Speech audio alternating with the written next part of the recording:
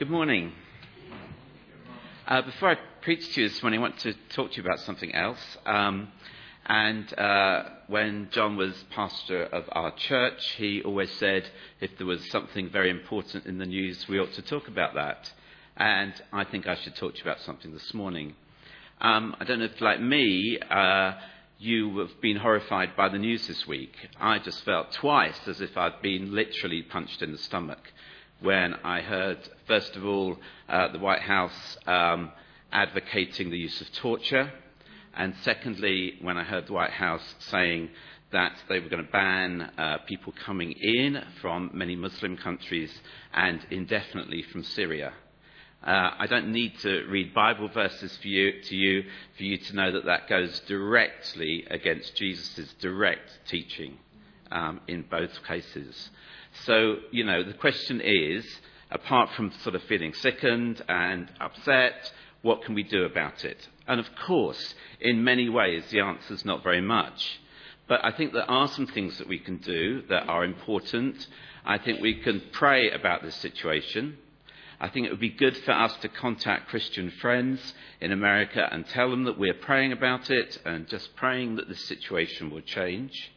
I think we can write to Jeremy Hunt, our Member of Parliament, or if you're a visitor, your own Member of Parliament, and say that we should get the British government to protest in the strongest way.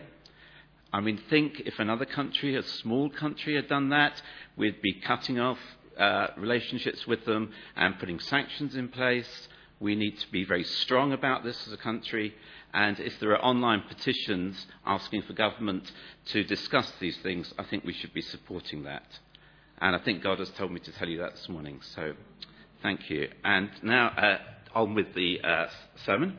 I really wonder how you like to learn best. I wonder what sort of learner you are. I wonder if you're a learner who likes to learn best of all by sort of someone talking to you and you writing neat notes and sort of getting it all nicely lined up, and it's just really sort of, you're just good. This will be good for you. This, if you're that sort of learner, being taught from the front didactically would be great for you. Or I wonder if you're somebody who likes to learn by doing. Best way of learning is by doing. So maybe rather than you listening to me this morning, we all ought to be sitting around little tables and sort of talking about things and sort of getting on and acting it out, that sort of thing. I wonder if you're the sort of learner who likes to learn pretty much by yourself, by sort of deep study and really thinking about getting to grips with something. Are you that sort of learner who likes to study very, very carefully? Or are you the learner who really, more than anything else, likes to learn in a group? If you're a sort of big house group fan, you just love to be in a group, and the group feeling together is the way you love to learn. Well, it's all down to your personality. And if you study psychology, you know that this sort of idea comes from Jung, and then it was developed by Myers and Briggs, and particularly by someone called David Keirsey, a psychologist. And it's fantastic because you can think about how you like to learn, and then you can make sure that that is the way you actually do learn.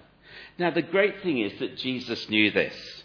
Jesus knew how people like to learn. So he taught us in all sorts of different ways. He taught us by parables for those sorts of people who like to work it out for themselves. He gave them the starting point and then said, go away and think about it. And sometimes the disciples said to him, well, we've tried to think about it, but we really can't work it out. And then Jesus would sometimes tell them, but sometimes not. He also taught by example, by doing something and then saying, do it things like this. For example, the woman at the well. He told her about everything she had done and then he forgave her. Or the woman who was caught in the act of adultery. He actually, by example, just said, you can forgive this person. Jesus taught by challenging the actions of others. Challenging the actions of others. Like turning over the tables. Saying, this is so wrong, the way you're defrauding people of all their money. And he taught them in that way. And Jesus sometimes taught, but not all that often, by direct didactic teaching, actually saying exactly what we should be doing. And this area is somewhere where Jesus actually taught very, very, very directly. I'm going to call this love without limits. And I actually prepared this sermon sort of about 10 days ago, so I don't want you to think there's any connection with what I'm going to read out now with what I said before I started preaching. But this was from Time magazine, not this week's Time magazine, but last week's Time magazine. Just want you to listen to this. And it says this. This is about President Obama. A great deal of how we see the world depends on our outlook. For 8 years, President Obama gave the American people the example of his careful consideration, compassion, rigorous intelligence, and, wonder of wonder, love. Love was not something I would have previously thought to look for in a president, but now I'm wondering how I'll do without it.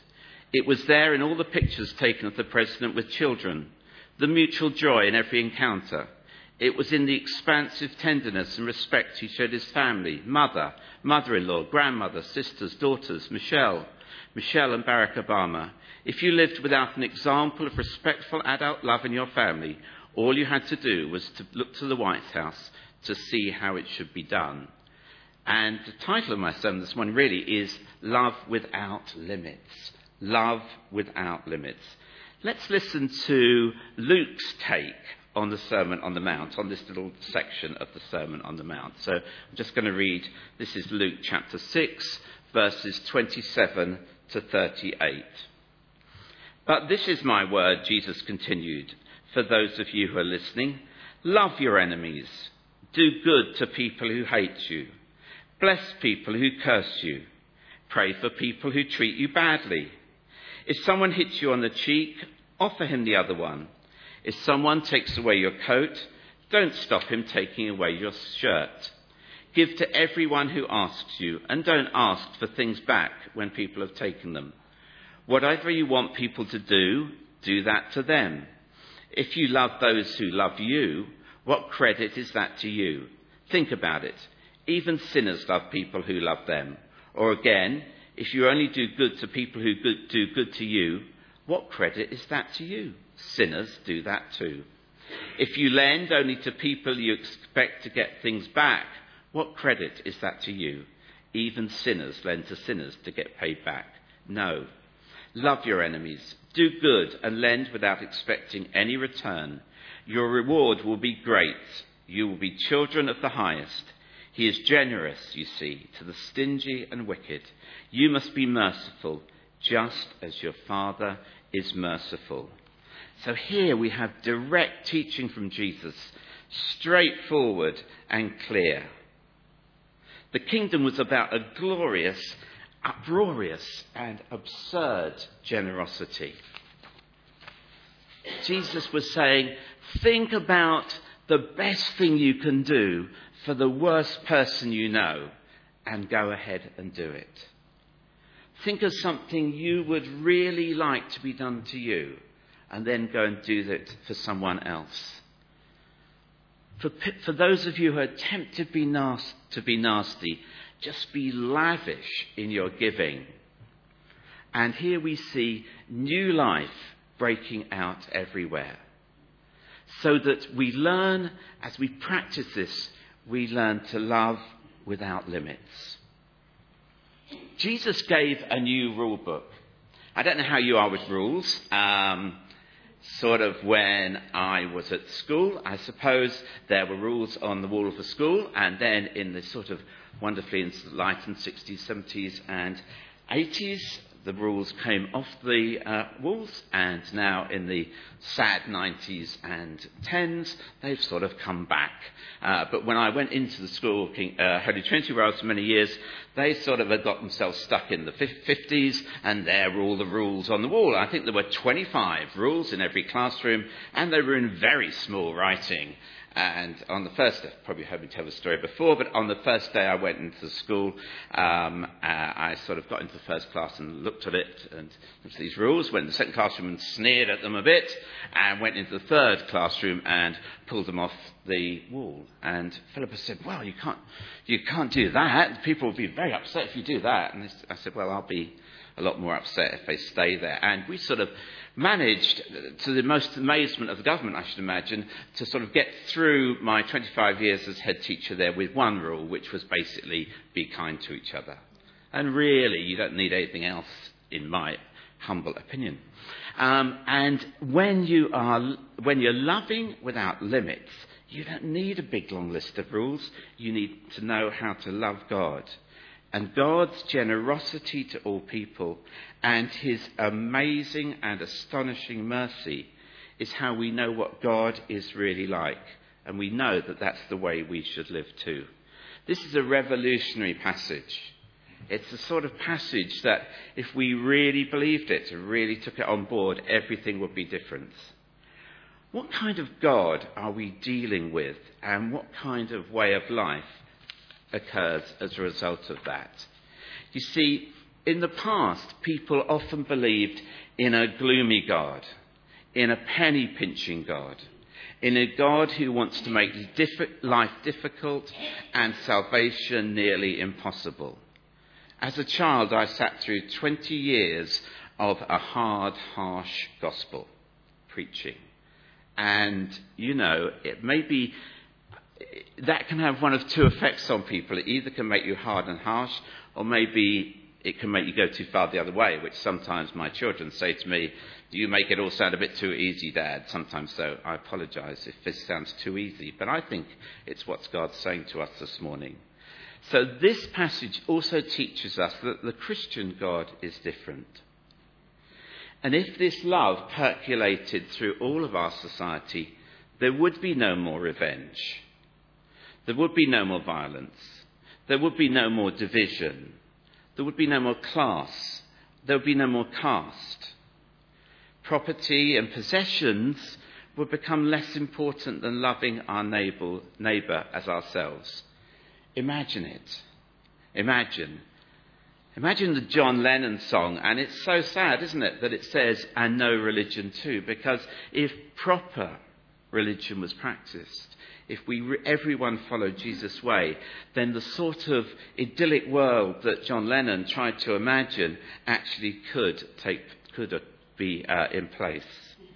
Life would be exuberant and different and astonishing, and people would stare because we were so different. I'm just thinking about this, and I just wonder if, I don't know, I need to think more about this. But maybe the Jesus people of the 60s were much closer to the truth than the Puritans of the 17th century. And Jesus dramatically showed in his life and his death how he was living the loving way. Jesus' life was full of exuberant generosity, giving everything of himself to everyone who needed it. He spoke of a Father who he loved extravagantly, who loved us extravagantly, and called us to live a lavish human life in response. And Jesus lived it. He lived it right to the end. When they struck him on the cheek and ripped his coat and shirt off his back, he went on loving and forgiving. He didn't just love his friends, but wept over the city of Jerusalem that had rejected his plan for peace.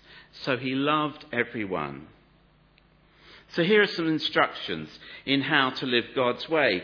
You can read the details and the importance that we go the extra mile and that we turn the other cheek, words that have come into our daily use. But it's an astonishingly simple and direct and memorable message. Yet societies which purport to be Christian sometimes live in the exact opposite way of this. Let us make our fellowship a place where we can love without limits, and because we know exactly what God is like. Thank you. I'm going to watch a video song now, and this just sort of expands that a little bit more.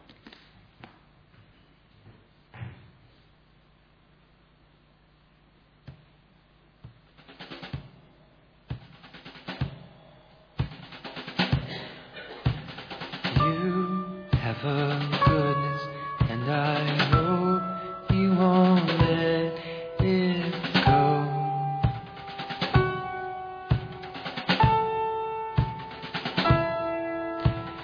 You have a goodness, and I hope you won't let it go.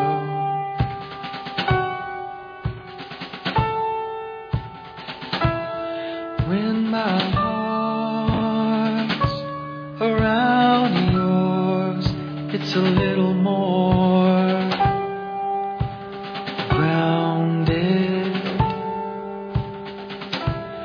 When my heart's around yours, it's a little less pounded. You have a sweetness, and I hope you won't let it go.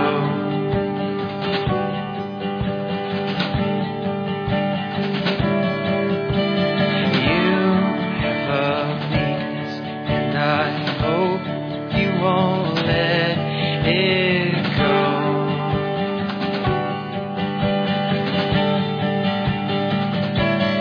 When my heart's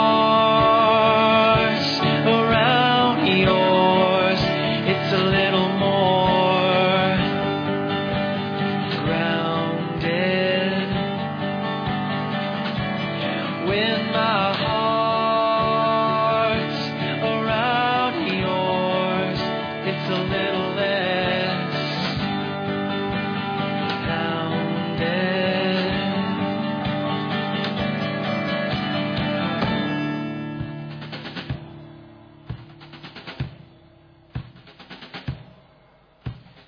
You have a goodness, and I hope you won't let